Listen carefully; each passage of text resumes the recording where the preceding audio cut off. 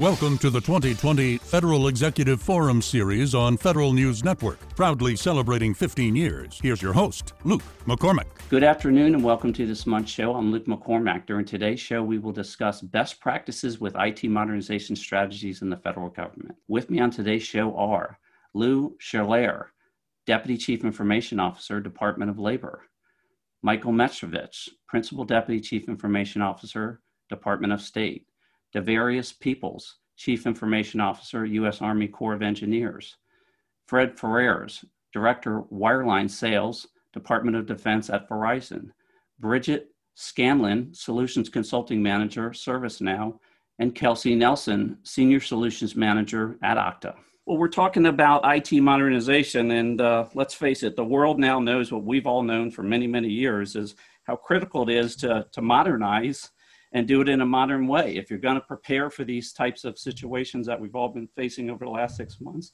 you have to have a modern environment that you can scale in, that's hardened, that you can adapt new features and capabilities. Lou, let's start with you. I know there's a lot of modernization going on over there at the Department of Labor. Tell us how that journey is going. Sure, and thank you for having the Department of Labor back this year. Last year, Our pleasure. Talked about the diverse set of mission work across 27 agencies.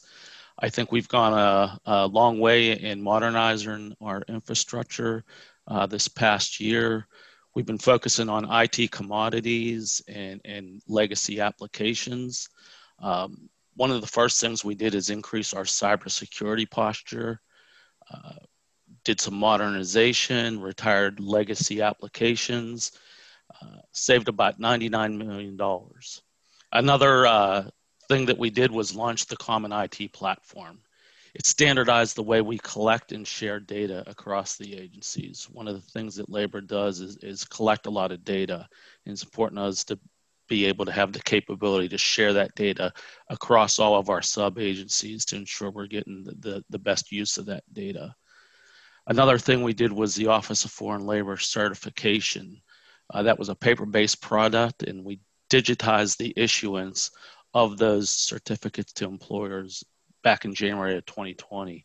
It eliminated a lot of the very expensive paper process, saved us about $2 million. We did an additional 11 consolidations of data centers over the past year, along with a very aggressive UC or Unified Communications upgrades. That was across 115 DOL offices. It introduced wireless into a lot of the offices and saved about $119 million for the Department of Labor. That sounds very impressive. And I know you all were the recipient of some of the TMF funding. Maybe we can talk about that on the next set of questions. Sounds like you're really doing a lot of the blocking, tackling, laying the groundwork down, and have now sort of stacked some of that new capability sort of up the value chain, if you will. And just in time, Department of Labor, big part of this whole pandemic response.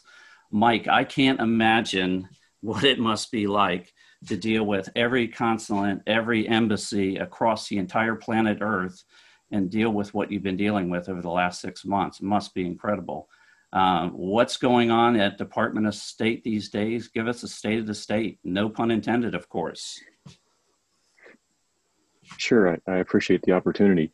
So this Department of State started on a modernization effort, moving specifically to the cloud Office 365 about 18 months ago. And just as the COVID crisis hit, we actually transitioned one of our last posts over. So, we operate in 191 countries, 276 overseas posts. And so that in and of itself was no small endeavor, but it gave us huge flexibility when the remote telework options came into force, not only in the United States, but across the globe at all of our consulates and posts. So we were able to successfully make a pivot through the use of people's personal devices or through mobile devices in their access to cloud resources, email, files, shares, stuff like that. So that was a huge effort. Along the way, though, what I have to say was a linchpin in that effort was moving the entire organization over to multi-factor authentication. We were successfully able to enroll over 100,000 users in multi-factor authentication around the December timeframe. And so that gave us an extra level of security, especially when it came to remote access for cloud resources. So those were two huge endeavors right out of the gate. We also implemented 2 different collaboration platforms enterprise-wide, so that gave us the ability to do collaborative meetings as the COVID crisis kicked in. That was a big lift. And we've also, as people have been coming back to the office, and we've kind of had a bifurcated workforce, we've begun the implementation of wireless within our facilities to effectively give people the same type of flexibility and mobility that they had at home while they have in the office. And we've even recently started a hoteling pilot where people can now reserve cube space in the office. And that helps us from a densification perspective. So now we can understand how many people we actually have in the office. We don't overcrowd the office. People are able to adjust their shifts for times when they come into the office according to the requirements of the job, and they can kind of bounce that off with any of the requirements they have at home. So all of those have been incredibly positive for us as we move forward. And we've just recently launched a reimagined task force agency-wide, which is kind of looking, based on how we've moved to telework, what are the types of situations that we want to expand on? What are the lessons learned from that? And where do we see, from an information technology perspective, the department 2 to 3 to 5 years down the road? So all in all, it's been a very aggressive move, a lot of moving parts, but thus far I think we've weathered the storm.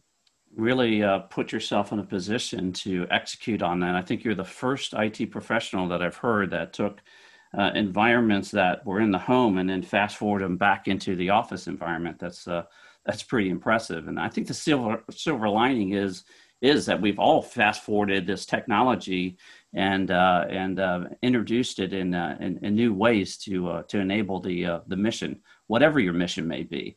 Dovarius, how about at the U.S. Corps of Engineers? I think about critical infrastructure, dams, et cetera.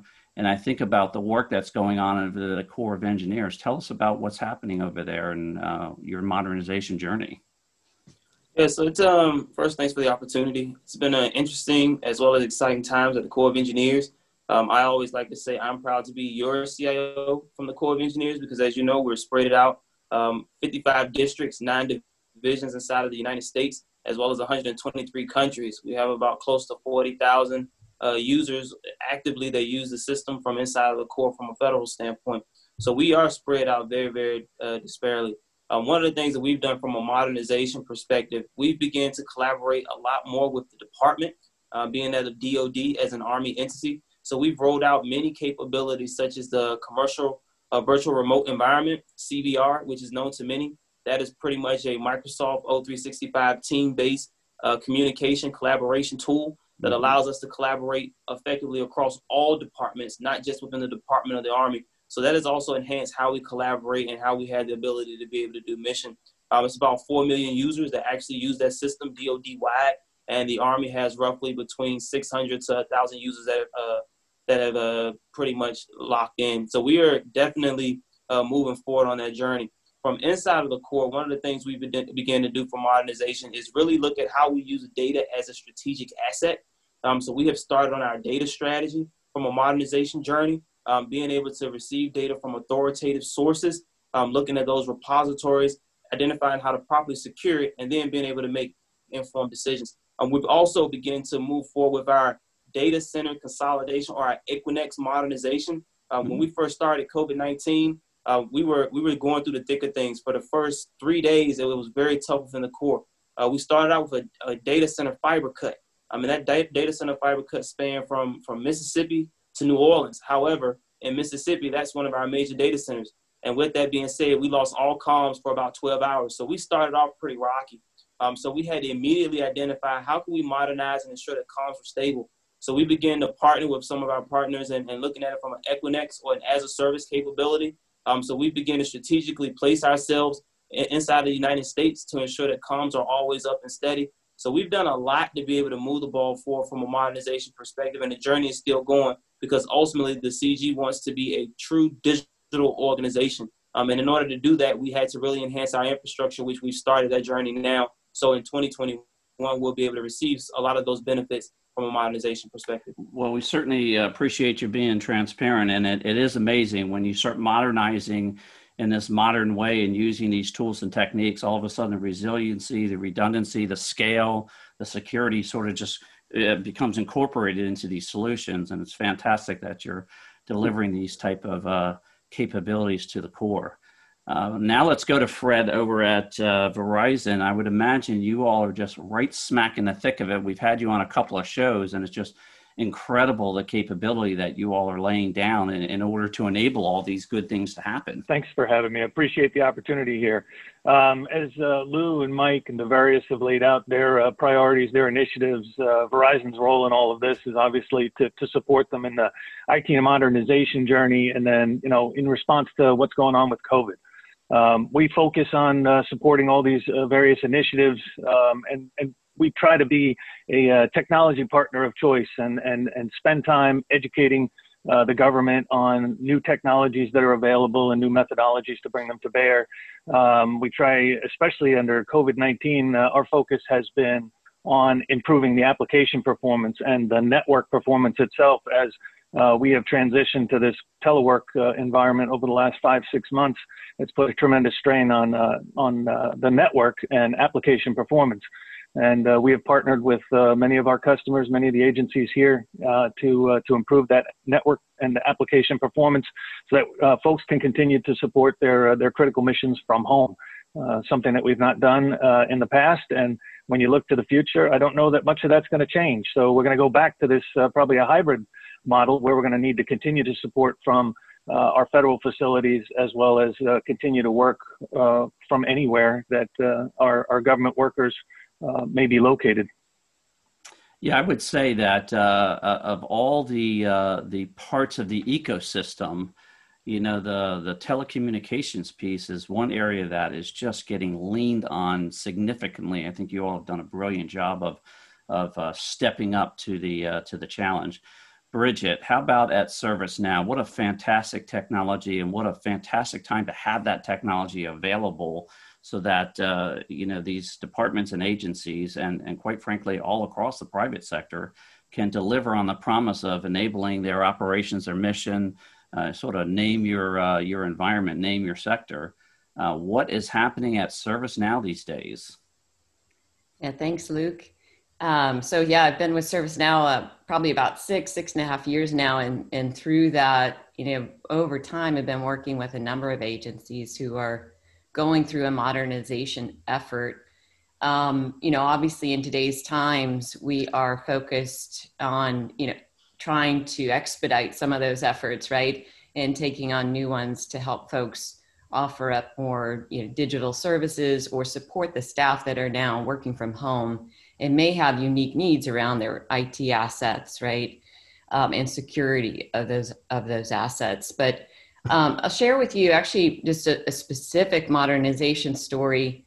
And this is for a large federal law enforcement agency.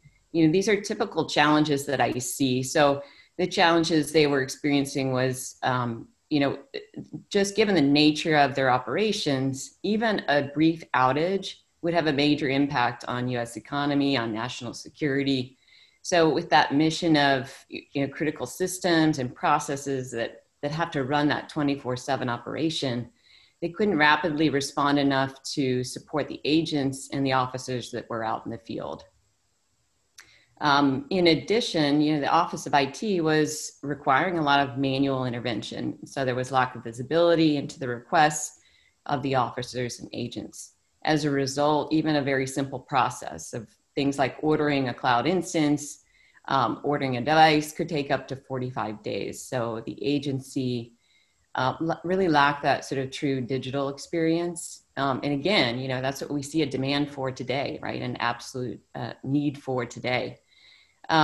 So a couple of key outcomes they were looking for and have started to achieve, but hope to make more progress on, was just better self-service capabilities. So a streamlined intake, allowing folks to go and make their own requests, right, through a system that didn't require that manual intervention. And to provide a platform to respond to those requests. So a way to work the requests within the agency that allow for support for some automation and better visibility and really just efficiencies in the process. That allows them to better predict when systems will have excess pressure on them, right? So, or perhaps security risks on them. And it also, one of their other goals is to consolidate management of the projects and those project tasks that are happening. And so allowing folks within different departments to be better able to work together and to have the same visibility and access to things. And again, in current environment of everyone or a large majority of folks working from home, it's absolutely a critical requirement there. Right, be able to do it real time. As soon as you start to digitize these environments, right, and create this workflow, all of a sudden you've got a much more secure environment. You've got, you can audit the capability, you can do predictive maintenance, all kinds of capability that you can do as you link that stuff together. I'm sure we'll hear more about this very powerful platform that is available to all the departments and agencies. Kelsey, let's talk about Okta and a very critical piece of the ecosystem as we look at a sort of a modern environment, a multi-cloud environment, a digital environment. Yeah, absolutely. And thanks, Luke, for having us today. A lot of the themes that we've heard today around consolidation, around security are absolutely what we've been seeing across the federal sector. Certainly those themes have been accelerated quite a bit over the past 6 months. And I think what's interesting from where we sit within the identity space is we have sort of a unique perspective between all of those different resources and all of the people, which I think Davarius mentioned before. We're here to support all of our users and make them as productive and as secure as possible as they accomplish their missions. And so what we've been seeing from an IT modernization in enabling that is certainly around consolidation from all of those disparate identity stores. Also being able to adopt and shift a lot of those resources into the cloud, but while maintaining, we know that not every resource is going to be a cloud, at least in the near future. And then on top of that, making sure that we're enabling that security, right? And so how can we balance allowing and enabling our users regardless of where they are? I know, everyone has mentioned here that need to really shift rapidly when the pandemic hit a few months ago, but how can we protect them regardless of where they're doing their work? And so I think a lot of those trends that we'd seen had started certainly before the pandemic, but were really accelerated over the last few months is a lot of our partnership today. So critical to harden those multifaceted environments, if you will, as we're in this sort of new normal, as everyone likes to call it, and identity being a big part of that. We all know that it's one of the number one vector areas where an identity gets hijacked, and sort of we know the rest of that story. So very important technology to make sure that we're modernizing properly. All right, we're going to take a short break and we'll be right back. You're listening to the Federal Executive Forum on Federal News Network. Advancements in technologies present federal agencies with both opportunities and challenges. At Verizon, we embrace those challenges. Verizon invests billions in our global networks every year to deliver secure data reliably. Our advanced communication solutions and modern call centers connect your workforce and citizens in the office, in the field, and internationally. We're committed to modernization that delivers better mission results faster. Verizon, we don't wait for the future, we build it. VerizonEnterprise.com/Federal IT. For many government agencies, the question isn't whether to move to the cloud. It's about which services can deploy more efficiently and securely via the cloud to provide the agency with additional capabilities to better serve citizens and employees, often with less internal cost and resources. At ServiceNow, we pledge to improve efficiency and engagement with a single cloud platform. ServiceNow, we make the world of work better for people. Okta, helping protect your agency's remote workforce and ensuring government employees, contractors, and partners have simple and secure access to mission-critical applications from any device at any time. Okta allows you to create granular access policies based on user, device, network, and location context, as well as implement strong multi-factor authentication across all apps and VPNs. Learn more at okta.com/government. Welcome back to the Federal Executive Forum on Federal News Network. We're talking about IT modernization, and we're just getting ready to start talking about specific programs. And Mike, I'm going to throw it over to you at Department of State. You top-line a lot of activity that's going on over there. Maybe you can give us an example of a specific program that you all are working on or have already completed that is really sort of, enabling the mission of the State Department. Sure. It's tough sometimes to just pick out one, but I'll make a mention. I'll make a mention that we were big users, are big users of ServiceNow, and pressed that platform into use as the COVID crisis hit. And one of the major benefits that people saw is, as we were moving through this crisis, let's remember that we repatriated 100,000 Americans through 1,100 overseas flights while this crisis was continuing. And in the process of doing that, we had an immediate need for multiple different dashboards and systems to track where those flights were going, where the users were coming from, whether those people were infected with COVID-19, whether they needed medical care, where their families were. There was an insatiable need for dashboards and insights to make all that happen. And I think before, as you're probably well aware, that would have been getting together with an application development team and writing up a requirements document, and maybe 6 or 9 or a year late, 9 months or a year later, you might actually have the first iteration of some type of system to do that. But with these platforms as a service, our teams are able to rapidly innovate and iterate on that. And so within the matter of 5 to 7 days, we would continuously able to push out new dashboards and new applications to help track the flow, not only of U.S. citizens that were coming back to the country, but from a process perspective, the need to distribute funds, to distribute to requisition aircraft, to provide medical care, so on and so forth. And so that, in and of itself, was a highlight to the organization, that the ways of doing application development in the past have, I think, long since now been superseded through the utilization of these platform as a service capabilities. And so one of the major efforts underway is now moving more and more application development into those platform services so that we can iterate on application development in much more timely fashion. So that's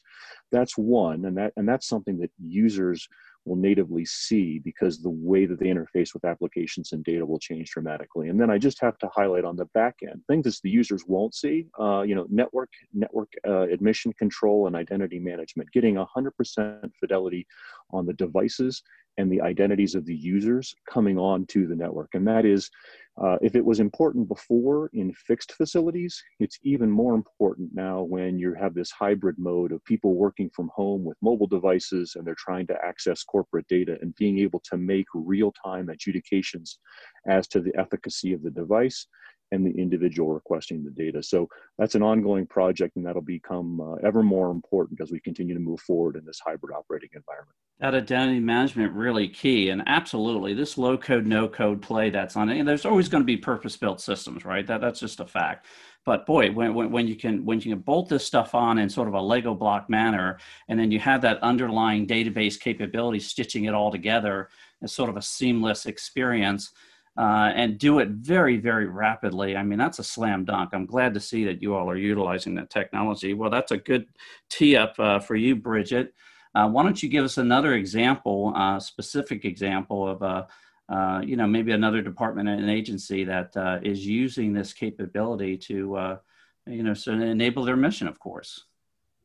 Yeah, thanks, Luke. And Mike, appreciate hearing the success of that story in your modernization efforts. So one I'll share here would be around the Space Telescope Science Institute. They come to mind for me on successful completed modernization projects. So that the Institute's actually operated by NASA. And one of their main goals or mission is to manage the Hubble Space Telescope's observations, and then scheduling and support around that. So a few years ago, they were managing all this in a fairly manual way with little traceability and accountability as it resulted to that process. And as they were planning expansion of their mission and adoption of the James Webb Space Telescope, they saw a need for opportunity to modernize and improve those services to their astronomer customers. So their approach was to first establish those objectives. So key one being, how do they get data to people more quickly and provide the best possible experience to their customers in the fastest resolution for some of the requests and the questions and issues that were coming in. And then they developed a wish list, right? The ideal scenario for them. What do they want to achieve? And they revisited some of those workflows and process and identified what they needed to change. In addition, as a part of the project, they chose a cloud platform. They wanted one that enabled their organization to modernize and to meet their needs. So that system could deliver benefits for internal teams, but also for those external customers, right? And support linkages for those who are working across multiple missions and multiple teams. End result was increased visibility into all the activity that was happening and the level of support that they were providing both internally and also externally to their customers. With that information in the context, then the team was able to direct issues in the right level of support and so gain efficiencies as well around that. Fantastic use case there. And NASA being obviously a very sophisticated agency and does have a lot of external partners that they're dealing with over there, right? It's as you can imagine. So bringing in a technology that sort of glues all that together is certainly a good news story. Lou, how about at Department of Labor? You talked about a lot of different things over there that are going on. Give us a specific example of one of those programs that you'd like to highlight. Right. Thanks, Luke. Like the others, there's so many that are going on at DOL, it's hard to pick one. But since you asked about the Technology Modernization Fund earlier, I'll go to our Foreign Labor Application Gateway. Sure. I spoke of it a little bit earlier. It's a way for us to offer digitized temporary visa certifications and eliminate a paper-based process. That went live in January of 2020. And we've continued to build on that. We stood up a data hub infrastructure that went live in July. It uses IT platform data analytics capability for cross-agency communications and near real-time data sharing. We utilize the Technology Modernization Fund to do this. FLEG's Data Hub makes H-2A agricultural worker case data available to the USDA, Department of State, and DHS. There's a built-in API for Data Hub capability so that we can share that information and resources across the government. It streamlines the hiring and application process with near real-time status updates. So it's a robust platform that shares large amounts of data with external users, the employers, the foreign workers, other government agencies. USDA's farmers.gov portal integrated with this system using the Data Hub. And now farmers can access near real-time status and updates of applications that they're interested in. This shared access is possible because FLAG uses login.gov. It provides security, ability to log in from different portals from one access point, and gives the end users a multitude of ways to check on the status of these applications. Well, that certainly warms my heart because, the dream of sort of stitching all this together on the back end seamlessly and providing that great, customer experience to whatever the customer be, whether it be a farmer, a small business owner, et cetera, is fantastic. And the fact that you all have been able to modernize and lay a platform down to stack these other capabilities on it is just fantastic. What a great news story. Kelsey, how about at Okta? Give us an example. I know you all are striped across a whole bunch of departments and agencies all over the private sector.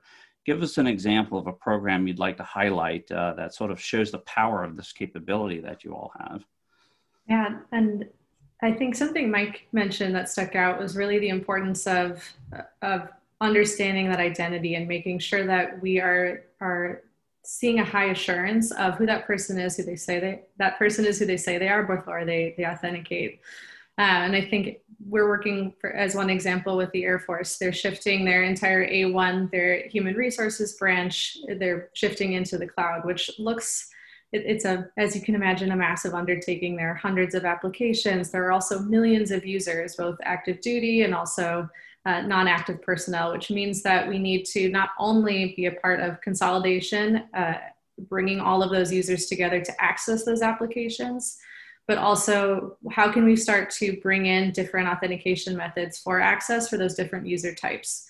So certainly things like if an active duty member has a CAC, we want to make sure that they're able to authenticate with that, but maybe even limiting access in certain locations depending on what we know about their context. So that's been really important, but also delivering alternatives. So for folks who are not active duty members, or I'm sure everyone here has folks who may not have a PIV reader at home. So how do I actually authenticate and get access to important information if I don't have that resource? And so what we're really seeing with this shift for A1 is really centralizing, but also being able to apply some of those risk methods and understanding context so that they can really enable, and I'll throw out the zero trust buzzword here, but really enable that for that long term, and be able to, as a result, manage, be able to audit, and be able to protect all of those different users as they're accessing those HR resources for H1. Have to know who's on our network and have to know what they're authorized to do, et cetera, et cetera. Very critical. I'm glad to see that you're creating some variables too, recognizing that the world isn't perfect, and fast forwarding a lot of this new type of capability to make sure that we stay hard. And I'll say it one more time, hijacking identity, probably one of the number one vectors that certainly has tipped us over a time or two. Dovarius, how about at the U.S. Army Corps? A lot of good activity going on over there. Tell us about one specific program you'd like to highlight. Yeah, so again, at the core, data, using data as a strategic asset. Everything we do is centered around data. And as you know, data has many different components. One of those components that we're looking at is cloud modernization. How do you access the data in a secured environment? A good example, we've been working with NetCom, as well as the rest of U.S. Cybercom as well, to ensure that we can properly secure those type of environments, as well as the access to specific data. O365, there's a OWA capability. There's also Microsoft Teams and many others. One of the things we're working to do is to enable access without having to go through a VPN, being that of utilizing GFE as well as non-GFE. So with that being said, there are certain mechanisms that you have to put in place, as well as there are certain security protocols that needs to be enabled in order for you to be able to access that data. And that's just one instance of being able to ensure that we can move forward to a mobility enforced type of workforce. And the next part around our data strategy is an EVV. We call it EVV, which is our Enterprise Virtual Viewer capability. What that capability does is it brings the entire ecosystem together, being able to access data, view that data from authoritative sources, repositories, and be able to make informed decisions. Because ultimately, one of the things we've been in the core is so siloed as it becomes to systems and data. So looking at it from a different lens, not so much the systems lens, but the data lens. How can I access that repository and be able to make not just informed decisions, but utilizing it as an asset to enable sharing and mission collaboration amongst the department, as well as on the civil side, as well as the federal side, because the Army Corps of Engineers is a DoD entity, as well as a federal entity, with the uniqueness of the missions being that of civil works, levees, locks, and dams. Then you have the mill construction aspects of it, where we build hospitals and those type of things on camp posts and stations. And then you have the COVID-19 example, which is a disaster relief mission, as well as the floods that we fight within the Corps of Engineers. Interesting model there. I think a lot of people, I mean, if you think about it, it certainly makes sense where you straddle from, the DoD environment .mil into the .com .gov environment, if you will. You're really across those three sectors, and the fact that you're able to leverage these modern platforms and then focus down into what you described there as people, the metaphor, data is the new oil type thing. Super important in a very complex environment. Great example there. Fred, how about over at Verizon? You all are, again, right in the fabric of what's going on, not only in this pandemic journey, but the modernization journey altogether, right? I mean, every cloud play, every new type of implementation really leans on this substructure, this infrastructure. Give us an example of a specific one you'd like to highlight. Oh, thanks. Appreciate that. Well, before I give you an example, I just want to thank Devarius for the opportunity to be part of his vision and meeting his challenges at the Corps of Engineers. But I'll bring one that's relevant and in flight for us today. So I'm a retired Marine. Spent 24 years in the Marine Corps. And one of the things that we struggled with, absolutely, thank you. One of the things that we struggled with in my time, and we continue to struggle with today, is warfighters performing non-war fighting type missions and activities at base, post, camp, and station. And you look at the Army and the Air Force are both down an enterprise IT as a service journey. And focusing on the Army particularly, they've broken it up and they have 3 lines of effort. There's a network as a service, end user services, and then compute and stores, kind of how they've broken it up. And they've put that opportunity out for industry to respond and help them out on a non-traditional acquisition path. They put it out through an OTA. So Verizon has the opportunity to support the Army on that OTA. And what's made it really rewarding, both as a provider and as a partner, is through the OTA process, we've had just an incredible dialogue with the Army about understanding their vision, understanding where they want to go. Through a series of technical exchange meetings, we have refined the requirements, and we're rolling out a solution to the Army that we truly believe is developed jointly that will meet their needs. It's not just industry providing a solution and our customers consuming that solution, hoping that we hit the target, hit the mark. We are truly developing this together in partnership with each other. That's fantastic. A great example. And I love the idea of not only modernizing in a modern way, but we're acquiring the goods and services in a modern way using this very powerful capability, which is the OTA, as you mentioned. Well, we're going to roll it over to priorities, and we're going to stick with the number 1 priority. Lou, I'm going to start with you. Give us your what's in the top of the job jar for you there at Department of Labor in regards to priority. I think, we have a lot of priorities for the upcoming year. Sure. One is to continue what we're doing with the efforts we've already made this year. Data is going to be central to all that we do. Like Fred said, I'm a former military. I came from the Navy, and we thank you for your service. Thanks. But I can remember, being on an aircraft carrier and the computers were as large as refrigerators. And now you have people walking around with more processing power on their wrist. So one of the things we're trying to do is make sure that our data is accessible and it's able to be shared. We've had a large presence in the cloud. We're continuing to do that. We're standing up a hyper-converged data center so that we have a seamless fabric across our cloud and on-prem instances. We continue to look at that data. The other thing is how we use that data.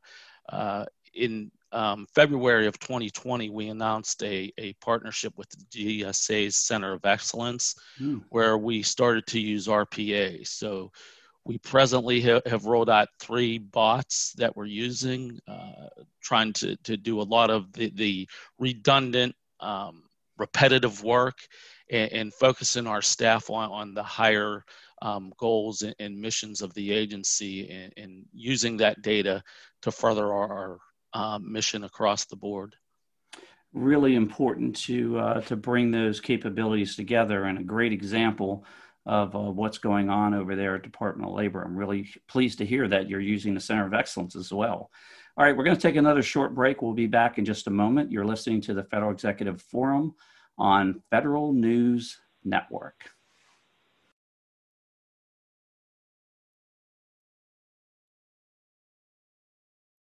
For many government agencies, the question isn't whether to move to the cloud. It's about which services can deploy more efficiently and securely via the cloud to provide the agency with additional capabilities to better serve citizens and employees, often with less internal cost and resources. At ServiceNow, we pledge to improve efficiency and engagement with a single cloud platform. ServiceNow, we make the world of work work better for people. Advancements in technologies present federal agencies with both opportunities and challenges. At Verizon, we embrace those challenges. Verizon invests billions in our global networks every year to deliver secure data reliably. Our advanced communication solutions and modern call centers connect your workforce and citizens in the office, in the field, and internationally. We're committed to modernization that delivers better mission results faster. Verizon. We don't wait for the future, we build it. VerizonEnterprise.com/Federal IT. Okta, helping protect your agency's remote workforce and ensuring government employees, contractors, and partners have simple and secure access to mission-critical applications from any device at any time. Okta allows you to create granular access policies based on user, device, network, and location context, as well as implement strong multi-factor authentication across all apps and VPNs. Learn more at okta.com/government. Welcome back to the Federal Executive Forum on Federal News Network. We're talking about IT modernization. We're actually talking about priorities. And I'm gonna throw it over to you, Kelsey, over there at Okta. I'm sure you get a lot of different priorities, a lot of different demands, a lot of different requests across departments and agencies. Give us sort of the one that's rising to the top for you all. Absolutely. Well, I know we've talked about security. That is absolutely a top priority, but I think the other side to that coin is having flexibility and interoperability, right? A lot of what we've heard from panelists today is the need to collaborate. And I think that, again, these last few months have showed that need to collaborate within agencies, with the private sector. How can we actually deliver services that are going to enable all of our workers to achieve the mission? And so what we're hearing and what we're seeing from a number of agencies is, yes, we absolutely need to protect those users, but we want the flexibility to be able to use whatever service is relevant for the moment and for our teams. And so we've certainly heard a lot of different cloud services that are being adopted today. That importance of being able to connect across any service, being able to allow our users to use anything, has been really, really important, and give agencies the choice to say what works best for us to achieve that mission. Sure. Look, the world is complex. It's a multifaceted. There's a lot of choices. And in order to enable an agency or department, you have to use a lot of those different types of capabilities. Speaking of which, Michael, you talked about a lot of very complex, sophisticated, complicated projects you've got going on over there. Give us sort of what's your number one when you all are sort of looking at the next 6 months. What's at the top of the list? Yeah, I think, Luke, it's even going to get more complicated. So look, if we had to say that there was one overarching priority for the department from an IT perspective, I'd have to say it's a commitment to enabling a mobile workforce. And Kelsey touched on that. That's users using multiple different platforms to access not only department-wide data, but to engage in collaborations with other entities. As an example, before we would have said we have a collaboration platform, it's WebEx or it's Teams, and everybody in the department must use that. And if you get an invite for some other meeting, well, you got to figure out how to participate in that. And so for today, we're using a different collaboration platform. Our users get requests to participate all the time in collaboration sessions. And since now everything is virtual, how do we give people the flexibility to actively participate in those collaboration sessions to ensure that they are safe and that the department is safe, but still giving them that flexibility? That's just one example. I think Kelsey also mentioned, before we would have pushed out PIV or CAC readers to everybody so that they could access data from home. But we had a lot of forward-leaning people and said, look, you can access all of your financial institutions through multi-factor authentication enabled via a mobile device. And we can count on the fact that people have primarily a mobile device. And so how do we leverage that mobile platform for using that for the basis of authentication, enabling that for one-time passwords, doing push notifications for people to ensure that they're safe, for reporting information. So all of that, all I'm trying to get at is we've now seen new ways of doing business through this mobile and remote work environment. And we just got to continuously iterate on that and leverage that in order to make the department more effective in the delivery of diplomacy. And if I had to put one overarching umbrella over it, that's the commitment from the IT organization for the department going forward. Yes, mobile in a grand experience, if you will. And you're talking about forward leaning and certainly forward deployed at Department of State, and mobile certainly seems like it'd be very key. Fred, how about over at Verizon? Number one sort of issue that as you're receiving all these demands, what's at the top of the list for Verizon these days?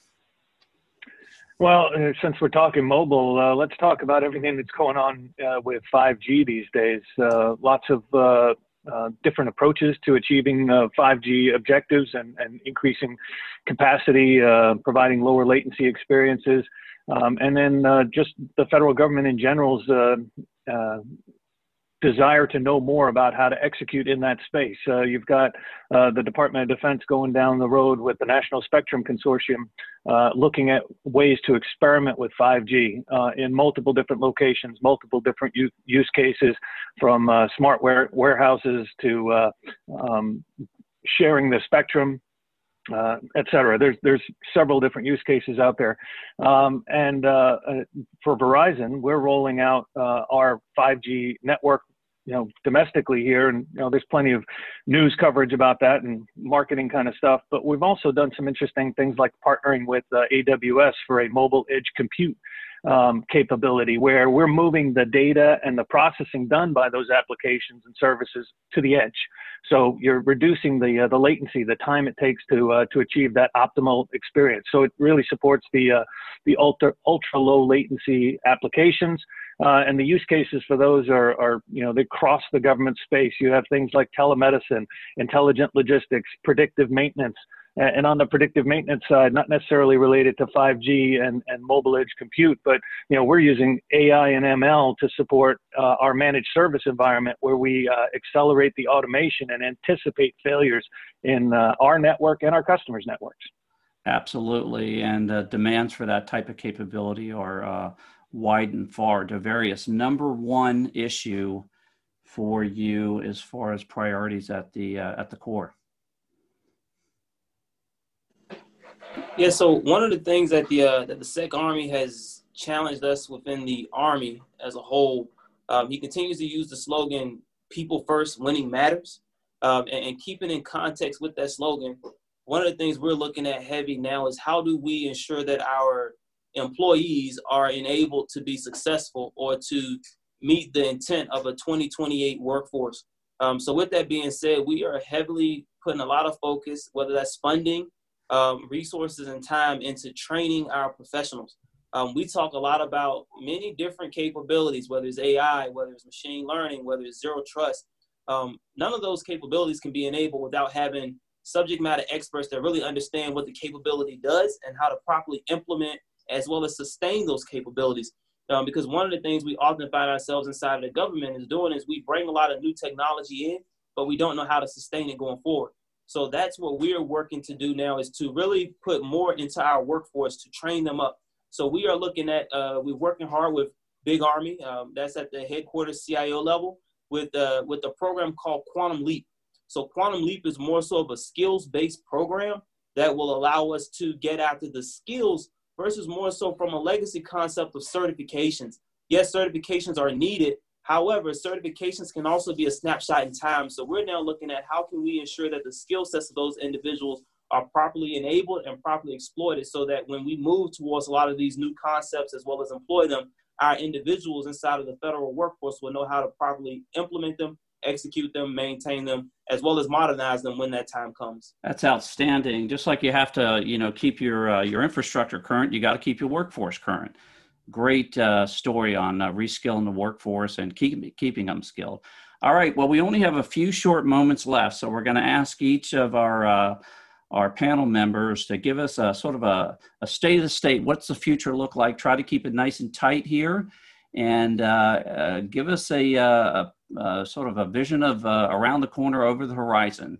What's in the Petri dish over there at Okta? Kelsey, we're going to start with you. Yeah, I think we've talked a lot about things like collaboration and things like security and flexibility. And I think what we're seeing in the future is this: if we set this foundation right and we do this modernization now, what new doors does that open? How can we deliver better citizen-facing experiences? How can we enable? Devarius again talked about people first. How can we help everyone be more effective in achieving the mission? But also, everyone here on this call has such an impact on our community and our society today. Can we rethink ways of delivering citizen-facing services as well? And I think really setting that foundation with the modernization that we're discussing today is going to set us up for that long-term success. Outstanding. Keeping that citizen in mind, that certainly warms my heart. Bridget, how about at ServiceNow? What's it look like over the next couple of years? Yeah, completely concur with Kelsey, right? I think the focus will be on citizen experience and thinking about, the experiences with government that'll be more consumer-like. So there's no more tolerance really from citizens around antiquated experiences. Secondly, those experiences I believe will be customized and tailored as a result of agencies' investments in AI. We're driving towards that 21st century government. We're driving towards a digital strategy and serving customers the way that they want to be served. So being able to take data and dynamically serve up a better experience through AI is going to be critical in the future. It's all about delivering on the promise to the farmer, to the small business owner, to the servicemen and women, et cetera, et cetera. And I'm glad to see that the foundation is being laid down and we're all really keeping our focus on that. Fred, you talked about 5G. What's that going to look like in a couple of years? Is 5G just going to be sort of, like air and it's just going to be there completely full footprint out there across the country?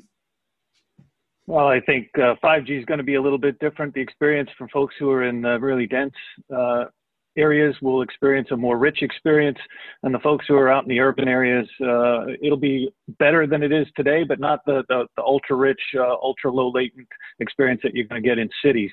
I did want to say that the Social Security Administration talks about preparing for the citizen of the future, and we're helping them with something called the Next Generation Telephony Platform. But I don't think it's just about telephony. But I do think that you need a very rich and robust network. But that rich and robust network, in my future vision, is about any user, any device, any location having access to the services and the tools that they need to do their job.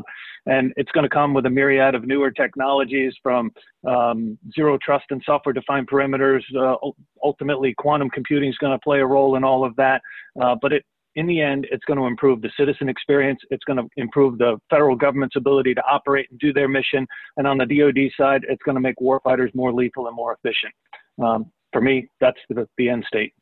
And that's an outstanding sort of story there, and you're laying down this capability that's going to enable all these modern platforms to really realize their full capability in this new sort of, I'll call it 5G world, but it's really about low latency, sort of real time type capability, which is what every customer demands, right? Every customer expects that at this point, and they deserve to have that, quite frankly.